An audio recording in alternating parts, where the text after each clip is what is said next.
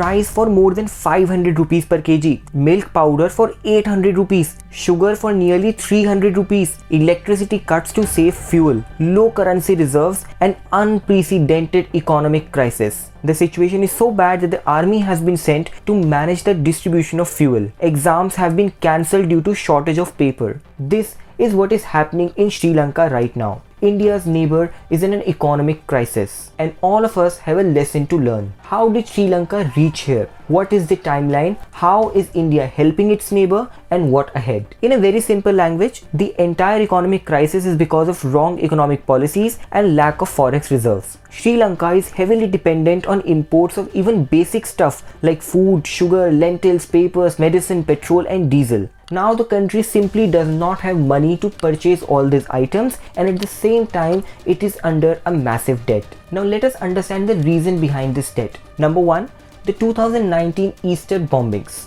These bombings destroyed Sri Lanka's tourism industry. Sri Lanka is heavily dependent on its tourism to manage its economic situation. On April 21, 2019, 3 churches and 3 luxury hotels in Colombo were attacked in a series of terrorist suicide explosions on Easter Sunday. Nearly 270 people died, which also included foreign nationals. Soon after this, the tourism industry was hit badly. According to one report, in just 1 year, the tourism declined by 21%. At the same time, the economy also suffered because tourists also bring a lot of currency with them. The second time period is December 2019. Now it was a time of bad political decision making. Newly elected President of Sri Lanka reduced VAT rates from 15% to 8% in December 2019. Sri Lanka's income declined even further. Number 3.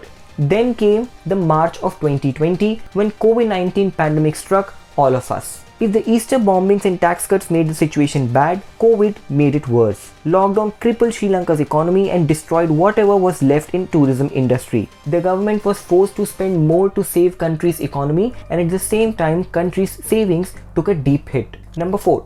Now let us come to May 2021. Another political decision that caused a blunder. The president wanted Sri Lanka to become a nation of 100% organic farming. As a result, it banned the import of agricultural chemicals and fertilizers. Sri Lanka also thought that this would also save them some money, but actually this was counterproductive. This ban resulted in crop failure, the agricultural output fell, and high prices of food items. The inflation hit a new high and the situation got even worse. All this resulted in a situation where Sri Lanka has acute shortage of foreign currency, high prices of food items, and simply no policy to correct all these measures. At the same time, its own currency is depreciating fast. In January this year, Sri Lanka's official reserves dropped by $779 million to $2.36 billion from $3.1 billion in December. At the same time, it has to pay $4 billion of debt in this year alone. Let us look at its debt profile.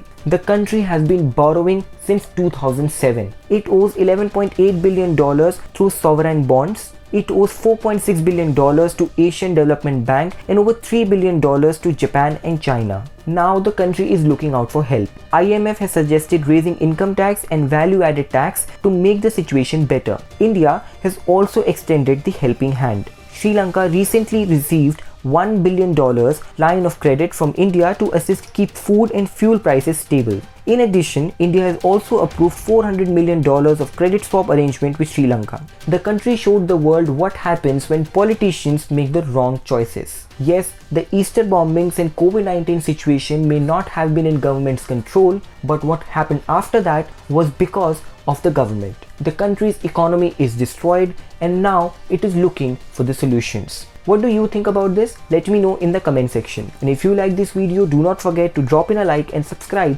to India Times.